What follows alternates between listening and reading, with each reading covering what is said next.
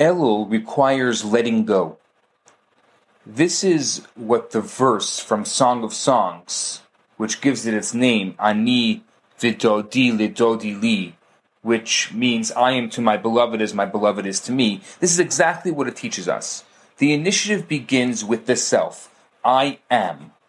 The self turns toward my beloved, which means I don't exist for me, for myself. I exist for my beloved. And the beloved responds, my beloved is for me, precisely because I let go of me. In Hebrew, letting go is called bittul, which really means suspension of self.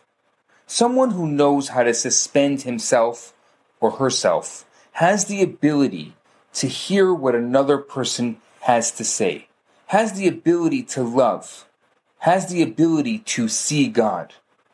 It's something we all want. So why is it so hard?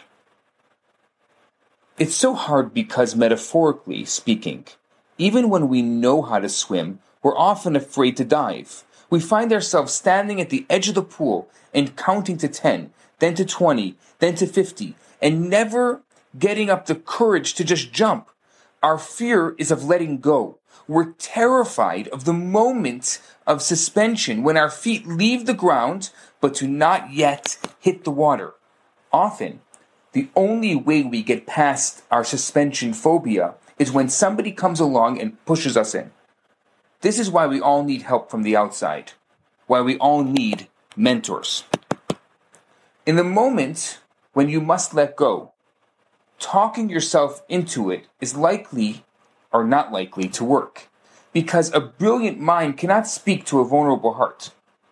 They don't speak the same language, so you must invite someone to push you, someone you trust. And so I ask today, ask yourself the following. Do you have a mentor who pushes you from time to time? If not, do you know someone who you could trust to do so with wisdom and care? And your exercise for the day is to identify an area from the work of Elul you have done so far where you would benefit from the friendly push of a mentor. That's your Torah in 3 minutes. Have a fantastic day. Hi, Rabbi Bernath here. I have some great news for you.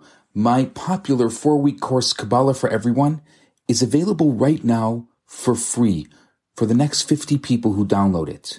All you have to do is go to www.theloverabbi.com, scroll to the bottom of the page, and you're going to see the download button right there. In this course, I talk about the Kabbalistic secrets to relationships, to wealth, to happiness, and balance. This special offer has been dedicated in loving memory of Ellie Dorfman. I look forward to hearing from you and hope you enjoy the course. Now on to today's episode. Hi, Rabbi Bernath here. I have some great news for you. My popular 4-week course, Kabbalah for Everyone, is available right now for free for the next 50 people who download it. All you have to do is go to www.theloverabbi.com, scroll to the bottom of the page, and you're going to see the download button right there. In this course, I talk about the Kabbalistic secrets to relationships, to wealth, to happiness, and balance. This special offer has been dedicated in loving memory of Ellie Dorfman. I look forward to hearing from you and hope you enjoy the course. Now on to today's episode.